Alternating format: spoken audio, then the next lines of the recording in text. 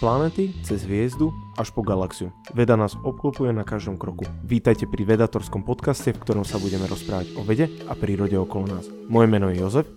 A ja som Samuel. Tento podcast vychádza vo spolupráci so SME. Samko, dneska sa budeme rozprávať 8 krát na tému hľadanie mimozemského života a budeme sa rozprávať o Kardashiovovej škále. Áno, čiže budeme sa rozprávať o pokročilých civilizáciách a Kardashiova škála je taký pokus, ako uchopiť naše predstavy o pokročilom mimozemskom živote, ktorá samozrejme môže byť úplne mimo. A osobne sa veľmi teším na túto epizódu, lebo mám pocit, že v niečom sa nám konečne darí uzatvárať ten kruh, ktorý sme vlastne tou prvou epizódou otvorili, kedy sme sa bavili o tom, že čo je to život. Tak tu sa nám to v niečom trošku vráti späť. Čo je fajn, lebo povedali sme si, že to ukončíme asi pri 10 epizódach, tak najvyšší čas, aby sa to začalo uzatvárať. Áno. A myslím si, že naplníme to okrúhle číslo 10. Počul si niekedy o Nikolajovi Kardashevovi? Alebo Kardashovovi po slovensky? O Kardashovovi som počul len čo sa týka jeho škály. Mhm. On nespravil okrem toho nič významnejšie ako toto. Teda nechcem akože teraz urážať jeho úspechy, to nie, ale týmto sa preslavil najviac. Tým, že zostrojil škálu na klasifikáciu mimozemských civilizácií podľa toho, koľko energie majú k dispozícii. Koľko energie majú k dispozícii? Aha, OK. Tak asi skočme rovno do toho. Poďme, Nikolaj Kardashev, teda ako si povedal, bol astrofyzik, vytvoril nejakú škálu na to, aby sme sa mohli rozprávať o pokročilých civilizáciách, tak by som to povedal. Áno, trojstupňovú škálu a len ešte, aby sme to znova tak zasadili, že 1964 ju navrhol, aby sme tak mali predstavu, lebo niekedy rozprávame o veciach zo začiatku minulého storočia, niekedy z konca, tak toto je tak uprostred. Áno, toto je studená vojna a Nikolaj sa zamýšľal nad mimozemskými civilizáciami. Dobre, tak povedzme si, aký je prvý stupeň, že ako to tam meriame podľa nejakého meritka, akú máme technológiu, alebo čo s ňou vieme robiť, vysvetlí nám to sa. Takže vlastne tá škála je zostrojená podľa toho, koľko energie máš k dispozícii. My sme ten podcast začali, že od planéty cez hviezdu až po galaxiu a toto je vlastne zhruba tá klasifikácia zhrnutá. Čiže podcast sme zhrnuli v prvej vete. Civilizácia prvého typu je taká civilizácia, ktorá má k dispozícii všetky energetické zdroje dostupné na planéte, kde existuje. Čo by v prípade Zeme znamenalo hlavne, že sme schopní vytvárať alebo príjmať toľko energie, koľko k nám dopadá zo Slnka. Je len také malé porovnanie, že na to, aby sme my pokryli energetické potreby celej planety, tak potrebujeme solárnymi panelmi pokryť, koľko to bolo, že povrch Španielska? Alebo niečo povrch také? Španielska, áno. Lebo si vravel, že Španieli pri tomto sa mračia, keď to niekto hovorí. Hej. Takže toto je vlastne len veľmi malý zlomok. To, čo my spracujeme, čo prichádza zo Slnka, ale malý zlomok toho, čo reálne prichádza. A strašne veľa nám toho uniká. Takže je v jeho klasifikácii prvá úroveň je civilizácia, ktorá dokáže využiť všetku energiu, ktorá dopadá na jej planetu. Samozrejme, ono neznamená, že to musí urobiť tak, že po celej planete rozoseje solárne panely. Lebo keď zachytíš všetku energiu ty, tak nič nezostane napríklad v živej prírode, nič nezostane kvôli počasiu, lebo vieš, potrebuješ niekde teplo, aby sa vyparovala voda, aby inde mohla napršať. Jasne, nemôžeme obaliť Zem do nejakých solárnych panelov. Proste by sme... Nevravím, že nemôžeme, ale je to najdrastickejší. Nemali by sme, áno. Je to najdrastickejší možný prístup. Ako iné možnosti sú napríklad, vieš, že dostaneme pod kontrolu fúznu energiu. A čo sa týka fúznej energie, tak na to by sme potrebovali zhruba 9 milión tón vody ročne minúť. Akože využiješ z nej vodík. To nie je až také zle. Hej, áno. Čiže naozaj, že toho materiálu v princípe máme dosť na to, aby sme vedeli vytvárať toľko energie, koľko k nám prichádza zo Slnka. Naozaj, že to je v podstate 280 kg vodíka na to potrebuješ. Každú sekundu, čo ale znova, keď prepočítaš na rok, tak nie až tak veľa. Nie, určite nie. To sa dá. Jo, ten prvý údaj, čo som povedal, to vlastne nebola voda, ale to bol asi vodík. Čiže potrebuješ niekoľko miliónov tón vodíka ročne spáliť alebo premeniť v jadrovej fúzii a máš toľko energie, koľko by si mohol získavať zo Slnka, keby si celý povrch planety pokryl dokonalými solárnymi panelmi. Čo, OK, akože je to hudba budúcnosti, ale nie je to taká šialene vzdialená hudba budúcnosti. Dobre, tak keď hovoríš, že hudba budúcnosti, tak stupeň 1 sme ešte nedosiahli v súčasnosti. Ako pozerám, som si našiel takú peknú tabuľku. Sme teraz, že vraj 0,73. Áno. Z toho prvého stupňa. Ono teraz človek môže mať otázku, že odkiaľ si niekto vytiahol tie desatinné miesta, ale v podstate Carl Sagan trošku zaokrúhlil tú Kardashiovú škálu, aby tie čísla vychádzali krajšie. A on povedal, že civilizácia typu 1 má k dispozícii energetický výkon 10 na 16 W. To je 100 miliard W. Druhá bude potom, že 10 na 26 a tretia 10 na 36. A potom sa vieš pozrieť, že kde zhruba si na tejto škále, že ako ďaleko si od 10 na 26 na logaritmickej škále. On dal k tomu taký jednoduchý vzorček, do toho vzorčeka dosadil, koľko máme k dispozícii energie my ľudia, ako ľudstvo, a z toho mu vyšlo tých 0,80, koľko si povedal? 73. 0,73. S tým, že v roku 1973 bol ten jeho výsledok 0,7.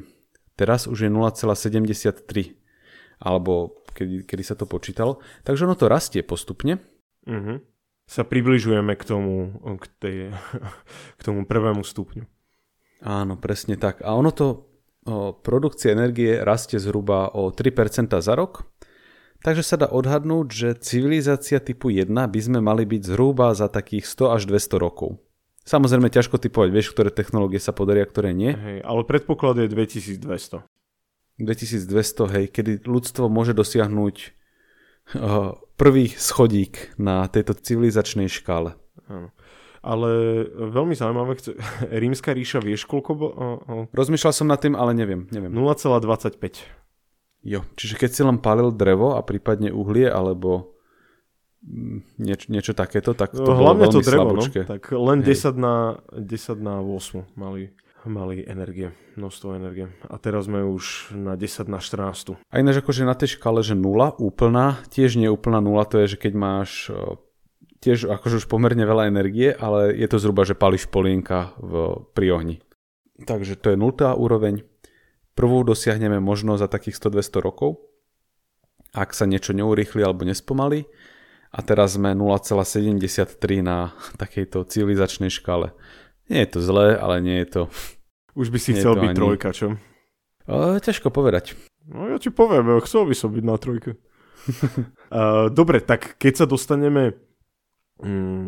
dostaneme na tú úroveň, že budeme vedieť ovládať vlastne všetku energiu na našej planete, alebo tú energiu, ktorú zadefinoval na tej škále, na 10 na 16 vatu, tak čo potom? Potom sa asi vydáme k nášmu Slnku, ktoré je našim zdrojom celej energie asi, alebo väčšiny energie, tak? Väčšiny, hej. Máme ešte prelivovú energiu, máme jadrovú energiu, ale naozaj, že väčšina energie, čo dopadá vo forme slnečného svetla, potom sa mení na iné formy.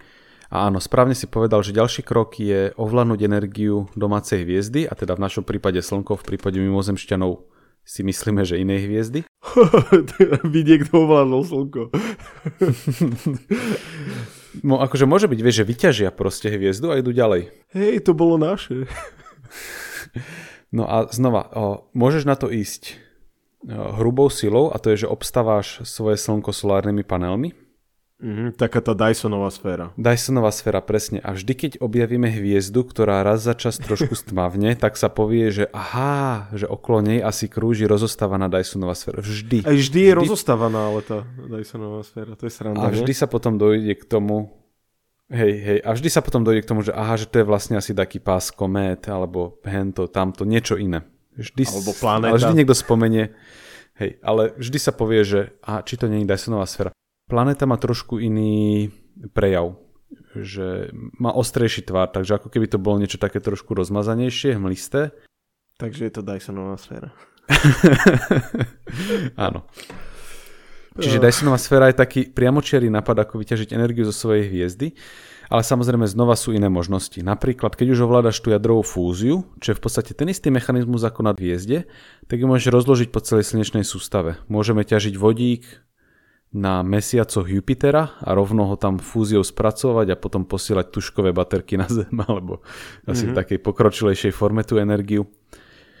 Napríklad možno ako laser. Dúfam, že keď budeme mať základňu, kde budeme vytvárať z vodíku cez fúziu energiu, nebudeme používať tužkové baterky. Tam by sa stala nejaká veľká chyba pri tom postupe. Veľmi silná lobby výrobcov tužkových batérií. Duracell by zaloboval. Takže samozrejme neznamená to, že populácia druhého typu musí obstávať svoju hviezdu. Dysonovou sférou môže napríklad robiť fúziu po celej slnečnej sústave, alebo môže si nájsť čiernu dieru a ju krmiť materiálom. Či do nej sypeš obrovské množstva materiálu, ten materiál do nej padá, zahrieva sa a vyžaruje vysokoenergetické žiarenie. Áno, toto sme v jednom dieli hovorili, teda vlastne ty, ja nie, že pri tomto sa uvoľňuje veľmi veľa energie, že pri sypaní hmoty do disku, čiernych dier. Do čiernej diery, no. Akrečný disk sa volá to, čo je okolo nej. Takže aj toto by bola možnosť. Jasné. A ďalšia možnosť je niečo, čo sa volá Penroseov proces. Penroseov proces je mechanizmus, ktorým vieš získavať energiu z rotujúcich čiernych dier. A vyzerá to byť, že najčistejší, alebo nechcem povedať, že najčistejší zdroj energie, to nie je úplne správne, ale že obrovské zásobisko energie. Nájdeš roztočenú čiernu dieru, sofistikovaným spôsobom ju spomaluješ a z toho spomalovania vytrieskavaš energiu. Vieš spomaliť roztočenú čiernu dieru? Áno. O tomto si dáme kľudne samostatný podcast, lebo je to zložitejšie, ale dá sa z čiernych dier dolovať energia, ak sa točia. OK, wow. A ja som o tomto mal prednášku vlastne na prvom vedatúre, kde som rozprával o tom, že koľko energie mám k dispozícii, rozprával som aj o tejto škále. A tam som povedal, že toto by bolo zaujímavé, keby sme zistili, že v dakej časti vesmíru, v dakej skupine, v dakej kope sa netočí žiadna čierna diera. A to by bol dobrý dôkaz toho, lebo typicky sa čierne diery točia. A pre mnohých by toto mohol byť dôkaz, že tam pôsobí taká mimozemská civilizácia, ktorá proste vydolovala tú ich rotáciu. A postupne tak necháva, ako také obaly z cukríkov za sebou nerotujúce čierne diery. I'm done with this. I don't want it anymore. No, jasné, presne. Vyťažil a ide na ďalšiu. Dobre, tak toto by mohli robiť vo svojom galaktickom okolí alebo svojej slnečnej sústave, nazvime to tak. Potom, keď by prejdú na ten tretí stupeň, tak by museli ísť do svojej galaxie a tam by museli energiu z tých ostatných hviezd získať, že? Tak, čiže tretí stupeň na Kardashiovej škále je civilizácia schopná produkovať toľko energie, koľko sa produkuje v celej galaxii. Čo znova, môžeš urobiť Dysonové sféry okolo všetkých hviezd danej galaxii, takže galaxia vlastne ako keby zmizne, už ju neuvidíme na oblohe. Ale existujú aj lepšie spôsoby.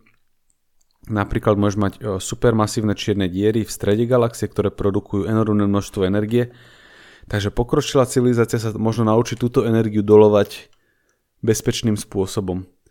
Takže kým v prvom prípade to bolo, že 10 na 16 W, druhý stupeň na škále bolo 10 na 26 a toto je 10 na 36 W, čiže vždy sa to o 10 cifier posunie.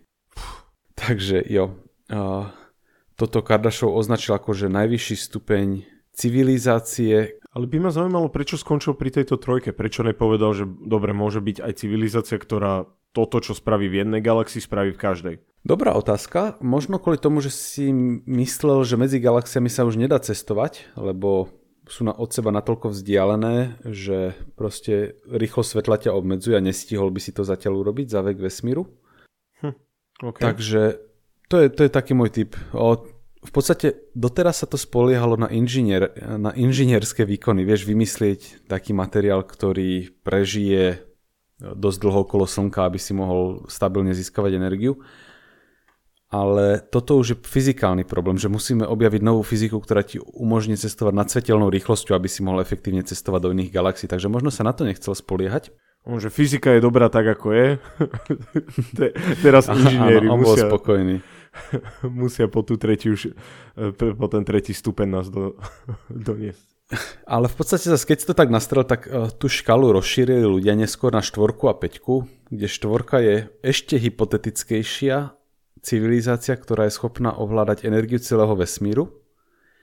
A typ 5 je civilizácia, ktorá dokonca vie ovládať celý multivesmír, čo aj nevieme, či existuje. Že rôzne vesmíry. Rôzne dimenzie vesmíru, tak akože aj tam ovláda tú energiu? Áno. A tu je pekne povedané, Zoltán Galantaj k tomu povedal, že takáto civilizácia už je proste taká, že my ju nedokážeme rozlišiť vlastne od prírody. Že vlastne možno existuje civilizácia, ktorá operuje nad multivesmírom, ale my nemáme šancu ako zistiť, že sa niečo takéto deje, lebo... Možno to, čo sa všetko okolo nás deje, to je... Dajme tomu, že tmavá energia môže byť prejavom činnosti takéto civilizácie a nikdy sa to nedozvieme. Proste z nášho pohľadu je to vlastnosť prázdneho priestoru a bodka. Je aj takto. To mi pripomína dielo Rick and Morty, keď vytvoril celý vesmír vo svojej baterke, ktorú mal pripojenú v aute. A iba, že to si ich vytvoril, aby ti robili energiu a že áno, to znie ako otroctvo s extra krokmi. Jo. Dobre, ale aby sme sa vrátili k tejto téme. Ako sme sa bavili o tých veľkých filtroch, tiež tam boli, mi to príde, že sú tam nejaké problematické tie stupne. Je prechod od jednotky k dvojke taký problematický, alebo je asi najproblematickejší je z tej 4 do 5 by som povedal. Akože ťažko povedať, ktorý je ako zložitý, lebo sa nám žiaden nepodaril, ale existuje varovanie, že keď sa ideme prehúpnúť na úroveň 1, že to je vlastne jeden z tých možných veľkých filtrov. Že to je veľký krok, ktorý keď sa pokúsia civilizácie prekonať, tak sa zničia. A tomuto sa hovorí, ako je to teraz v slovenčine, sekundičku, musím sa rozpomenať na to meno. Maltuziánstvo alebo maltuzianizmus je taká populačná teória, že keď veľmi prudko nastane rast populácie, tak buď narazí na nedostatok zdrojov, alebo narazí na to, že vznikne vojna, čiže také spoločenské nepokoje. A že v podstate my máme rôzne formy vývoja, ktoré musia ísť ruka v ruke, aby nenastal problém. Napríklad, keď začala narastať populácia v minulom storočí, tak sa muselo posunúť aj poľnohospodárstvo. Objavili sa hnojivá, pesticídy a podobne, len vďaka ktorým dokážu sa nasýtiť miliardy ľudí, ktoré sú dnes na planete. Áno, keby sa nespravil technologický pokrok v poľnohospodárstve, by toľko ľudí sa nedokázalo uživiť. Áno, čiže aj my keby sme išli urobiť tento krok na to, že dokážeme vytvárať toľko energie, koľko k nám prichádza zo Slnka a staneme sa vlastne takou akože už civilizáciou prvej úrovne, tak pravdepodobne to musí sprevádzať iný krok, ktorý docieli, že sa nezničíme napríklad pri tomto kroku. Lebo to už bude také množstvo energie, že by sme sa pokojne mohli vyhľadiť naozaj úplne, že celý život na povrchu planéty. Takže možno spolu s tým musí prísť taký spoločenský, nechcem povedať, že revolúcia, ale pokrok. Áno, pokrok je to menej krvavo konotujúce slovo. Áno, revolúcia nie je dobrá. Pokrok je dobrý. A ja keď som o tomto rozmýšľal, tak som rozmýšľal, či toto vlastne správny pohľad na vec, že pozerať sa na vec len cez energetickú spotrebu. Toto robil Sagan, toto robil Kardashev, že pozeráme sa, koľko energie spotrebujeme, koľko vieme vyrobiť a z toho sa rozmýšľal, ale keď sa pozrieme na históriu ľudstva, najprv sa podarilo objaviť oheň. Nie ľuďom, pravdepodobne ešte takým našim predkom, predľudským. Tým sme to ukradli, ako dobré deti.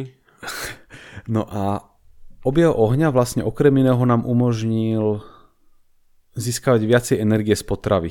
Vieš, keď si upečieš mäso, tak z neho dostaneš viacej kalórií a zároveň ti tie kalórie vydržia dlhšie, lebo to mäso sa nepokazí, takže môžeš cestovať na veľké vzdialenosti. Potom prišiel vznik reči, ktorý nám zase umožní lepšie pracovať s komunikáciou. A spoluprácu nám rozvinul. Áno. A umožnil nám pracovať s informáciami lepšie. Že informácia, ktorá je v mojej hlave, sa lepšie môže stať informáciou v tvojej hlave. Áno, všetci sme hrali šárady. Áno, a presne vieme, že niektoré plány sa lepšie slovne formulujú ako písomne a gestikuláciou. Že bez rečí to nejde. Čiže zrazu nielen, že sme si otvárali kalorické možnosti vďaka ohňu, ale vďaka reči aj intelektuálne možnosti.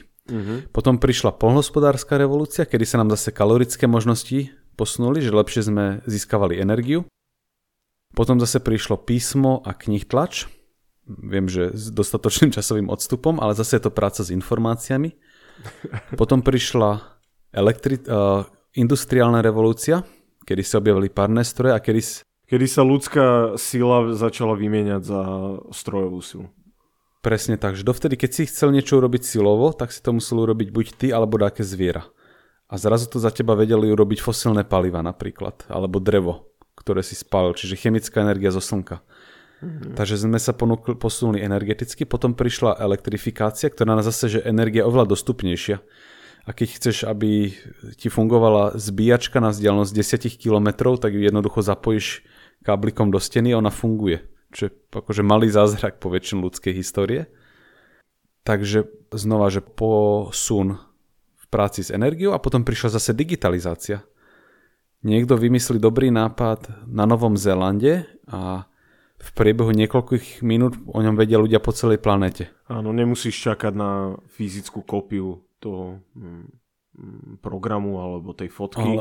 Alebo tej knihy, alebo toho zariadenia.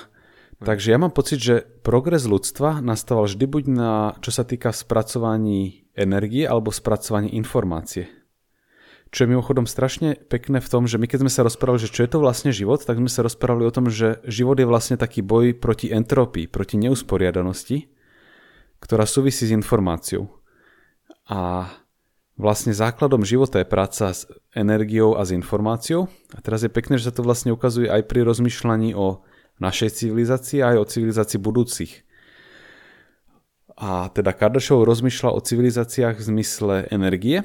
A podľa mňa zaujímavé sa aj zamyslieť, že ako sa môžu budúce civilizácie vyvíjať z pohľadu informácie. Že v čom môžu byť efektívnejšie. A napríklad, keď sme sa rozprávali o Fermiho paradoxe, tak sme hovorili, že možno budúce civilizácie sa jednoducho zdigitalizujú. Vieš, že si uploadneš vedomie do počítača a funguješ ako stroj. Áno, veď aj v Black Mirror bol o tom jeden diel. Presne. Uploading, také cloud. Ak sa to povie? Stiahnuť sa do cloudu? Niečo také, že uploaded consciousness, alebo niečo také, že vedomie v cloude. Nahrať svoje vedomie do nejakého vzdialeného servera. Áno. Čiže možno to, čo v skutočnosti bude výzvou pre budúce civilizácie, nie je byť energeticky, dostať pod kontrolu celý vesmír, ale dostať sa na lepšiu formu spracovania informácie. Čo podľa mňa, toto sa nám háda oveľa ťažšie, ako sa nám hádajú tie veci, čo sa týkajú energie. Energia proste povie, že budeme to vyrábať 10 miliard krát viacej. Tam tá predstavivosť nie je taká limitujúca. Ale to spracovanie informácie nie je také jednoduché, len sa povie, presne tak. Že digitalizáciu nevysvetlíš stredovekým ľuďom. To je ťažko predstaviteľné. Áno.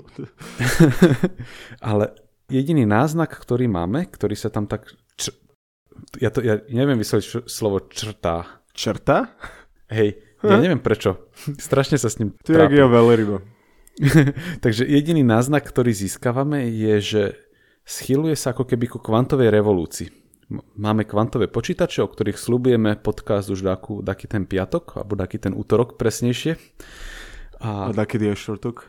Jo, a vyzerá to tak, že kvantová digitalizácia alebo kvantová informatika, že nastane. Takže taká doba kvantovo-informačná. Rozdiel medzi bežnými počítačmi, ktoré pracujú s nulkami a jednotkami, sú, že kvantové počítače pracujú s kvantovými stavmi, ktoré sú niečo medzi nulou a jednotkou. Prípadne všetko naraz. Všetko je také iné, také ako keby trošku rozmazané. No a rozmýšľal som nad tým, že či by výzvou pre pokročilé civilizácie nebolo dostať sa na kvantovú úroveň. Že oni by sa chceli stať bytostiami, niektoré sú že digitalizované, ale ktoré sú kvantované. Čiže ako keby nastala taká kvantová revolúcia. Čiže výzvou tých pokročilých civilizácií bude, ak nahrať svoje vedomie na čipy, tak na čipy, ktoré sú na atomárnej úrovni. A že sa z nich stanú také formy atomárnych bytostí, alebo možno niečo úplne, že pre zbytok vesmíru budú prakticky neviditeľné. Budeš mať proste planétu, ktorá má dostatočné zásoby energie, aby dokázala tieto stroje živiť, ale možno sa budúce civilizácie uznajú, že nie je pre nich dôležité mať energiu celej galaxie, ale mať také schopnosti rozmýšľania o vesmíre, aké sú ináč nedostupné. Alebo len ťažko dostupné za iných podmienok. Akože tá kvantová úroveň je v niečom v skutočnosti prirodzenejšia ako tá, na akú sme my zvyknutí, takže oni si možno povedia, že oni chcú poznať vesmír v takej jeho pravej podstate na kvantovej úrovni, a jednoducho sa z nich stane kvantová civilizácia. Kvantová civilizácia, to znie ako nejaká kniha z sci-fi. Kvantová civilizácia od Thomasa Jonesa. A ináč, akože ja som toto nikde nenašiel, že by sa o tomto rozmýšľal, takže toto je podľa mňa že novinka, ktorá zaznela v našom podcaste. Možno to niekde existuje, ale berte to ako... A keď ste to počuli, tak nám dajte vedieť, zažalujeme ich. Áno, máme, jeden z nás je právnik, takže na to jeden vymýšľa a druhý ochraňuje tie nápady. Každopádne berte to ako nový zaujímavý nápad, ktorý je možno blbosť, ako všetky nové nápady. Hrozí, že je blbosť, ale podľa mňa stojí za diskusiu a je zaujímavý aspoň na premyslenie. Takže možno budúce civilizácie sa nebudú snažiť postupovať energeticky, ale budú sa snažiť zlepšiť na úrovni informácie a je spracovanie, čo môže znamenať, že dostať sa na kvantovú úroveň. Keď vás tento Samkov nápad len posunie od debaty o počasí ku kvantovému žitiu, tak už ste vyhrali. Takže. Ty volal, či toto nebude teraz voda na mlyn, vieš, pre takých šarlatánov a neviem čo, že budú predávať kvantové občianske preukazy. Štítačkou. Hej. Ale tak snáď sme vyjasnili, že čo ty myslíme. Jasné. A mimochodom, že sú aj škály, ktoré rozmýšľajú týmto smerom. Toto som sa ťa chcel teraz opýtať, že keď sa bavíme o tom Nikolajovi, že on spravil tú jednu škálu, že či existujú aj nejaké iné, že proste, že či sa niekto zamýšľal aj iným nejakým smerom. Akože jasné, že ty si ich vieš, aj ty si môžeš urobiť vlastnú. Ja som si pozeral niekoľko. Spomínali sme tu Saganovu. Sagan si to trošku preškaloval, aby to sedelo tak pekne na tie čísla. Ale zároveň aj mal takú informatickú information mastery, že do akej miery máme informácie spracované. Ale ono tým rozmýšľal spôsobom, že koľko informácií máme k dispozícii. Opísmenkoval to od A po Z, kde Ačko je, že máme 10 na 6 bitov, čiže 1 milión bitov informácií, 1 milión jednotiek a nul a 10 na 31 bitov je civilizácia typu Z. Takže od A po Z. No a ľudstvo je na tejto škále, že Háčko, ak sa nemýlim. Dokonca, že 0,7 Háčko. Máme k dispozícii 10 na 13 bitov informácií. Ja osobne si myslím, že množstvo informácií nie je až taká dobrá mierka, lebo ty môžeš povedať, že naša Zem je tiež, že každý atom v nej uchováva informáciu a že to je informácia, ktorú máme dostupnú, keby sme veľmi chceli, ale neviem, či mi to až tak veľa povie, že koľko tej informácií máme reálne k dispozícii. A či súbory s náhodnými číslami uložené niekde na disku v Silicon Valley alebo kde, či sú informácie alebo nie. Lebo sa to tam započíta, ale nemá to žiaden reálny účinok, takže spomenieme, aby sa nepovedalo, že neexistuje, ale hej, aj takáto information mastery škála. Ale veď keď vieme číslo pi, tak máme všetky informácie, nie? Podľa mňa nie, akože toto je tiež pekná otázka, že či je Pi je nekonečne dlhé a neopakuje sa. Otázka je, že či je tam všetko. Že či by si tam našlo svoje rodné číslo, keby si dosť dlho hľadal? Podľa mňa áno, tam nájde všetko. Nie? Ja si nie som úplne istý, že či je odpoveď, že áno, lebo ono nie je zase úplne náhodné. Ono má trošku taký systém. Dobre, o tomto sa môžeme niekedy porozprávať bokom, lebo... To som len chcel ako takú čeresničku, že haha. Vidím, že sa... To je brutálne zaujímavá otázka, to ako čo si položil, že či, alebo ktorú si tak nastolil, že či je vlastne pi náhodné a či sa v ňom ukrýva vôbec nejaká informácia. Neviem. No. A je to na peknú diskusiu.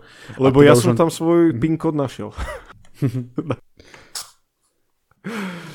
Ak to málo prekvapí, ak je tvoj PIN kód 3,14. 3,14. No a len tak pre úplnosť, jednu škálu ešte, čo som našiel, čo sa mi páčila, bola od Johna Barrowa. A on rozmýšľal o tom, že aké veci vlastne akými vecami dokážeme manipulovať, alebo aké dokážeme ovládať. A on to má odstupňované od 1 po omega, samozrejme, akože že 1, 2, 3, 4, 5, 6 a potom omega, lebo... A ešte majú, že mínus, čiže je to 1 mínus, 2 mínus. Asi, aby sa to líšilo od tej Kardashianovej. No ide o to, že akými malými objektami vieš manipulovať. Prvé je, že v podstate veci veľké ako sme my, prípadne väčšie, čiže ľudia, domy, stromy a podobne. Druhá úroveň je, keď vieš manipulovať génmi. Tretie je, keď vieš manipulovať chemickými väzbami. Štvrté je, keď vieš manipulovať jednotlivými atómami. Vieš robiť nanotechnológie. Piatá je, keď vieš manipulovať jadrami v atómoch. Šiesta, keď vieš manipulovať jednotlivými časticami, kvarkami, leptónmi a takom premieňať ich usporiadanie. A omega minus je potom civilizácia schopná manipulovať s samotnou štruktúrou časopriestoru. No a my sme kde? Na tomto štvorka, nie? My sme dosť vysoko na ňom. Podľa tejto sme niekde medzi 3 a 4, áno. V podstate my vieme už aj s tými... Vieme pretvárať napríklad atómy na iné, vieme naplniť alchymistický sen, vytvoriť zlato z niečo, čo zlato nie je, aj keď nás to stojí veľa energie a nestojí to za to. Hej, alchymisti neplatili účet za elektrínu v CERNe. Áno, čiže v podstate táto škála podľa mňa nie až tak dobre definovaná, lebo tak my vieme, vieš manipulovať aj s elektrónmi, čo sú elementárne častice, ale zase s kvárkami až také veľké divadelko zatiaľ hrať nevieme. Mimochodom, ono v podstate platí, že s čím menšími vecami chceš manipulovať, tým viacej potrebuješ energie, takže je to trošku naviazané aj na tú Kardashianovú škálu. A osobne si myslím, že u ňoho medzi tým predposledným a posledným stupňom, že vedieť manipulovať s časticami hmoty a so samotným časopriestorom je obrovský skok. Áno, to mi príde také, keby to tam bolo len doplnené proste, že OK, ešte toto by ste, keď ešte toto viete, tak ste omega.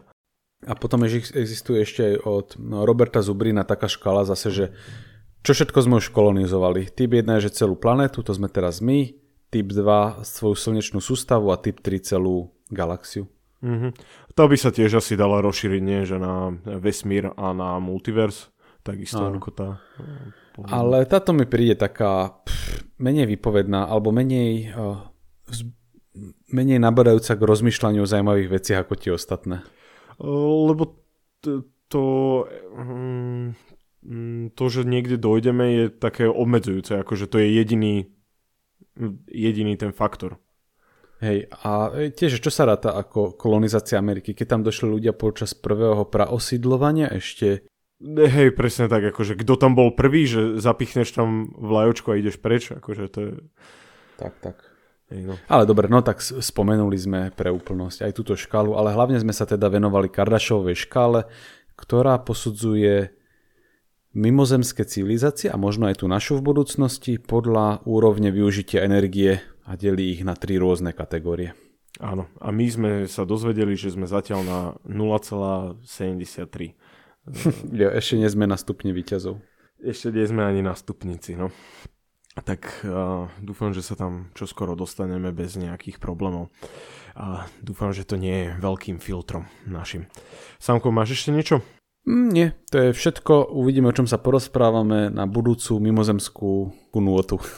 Dobre, Tak ja ďakujem našim posluchačom, že ste nás počúvali. Toto je prvá epizóda v novom roku. Že, Samko? Wow, jo.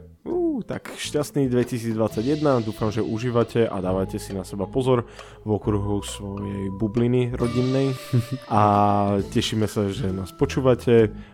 Nájdete naše hrnčeky na vedator.space, nájdete nás aj na Instagrame, na Facebooku a na všetkých dobrých podcastových aplikáciách. Majte sa. Majte sa pekne.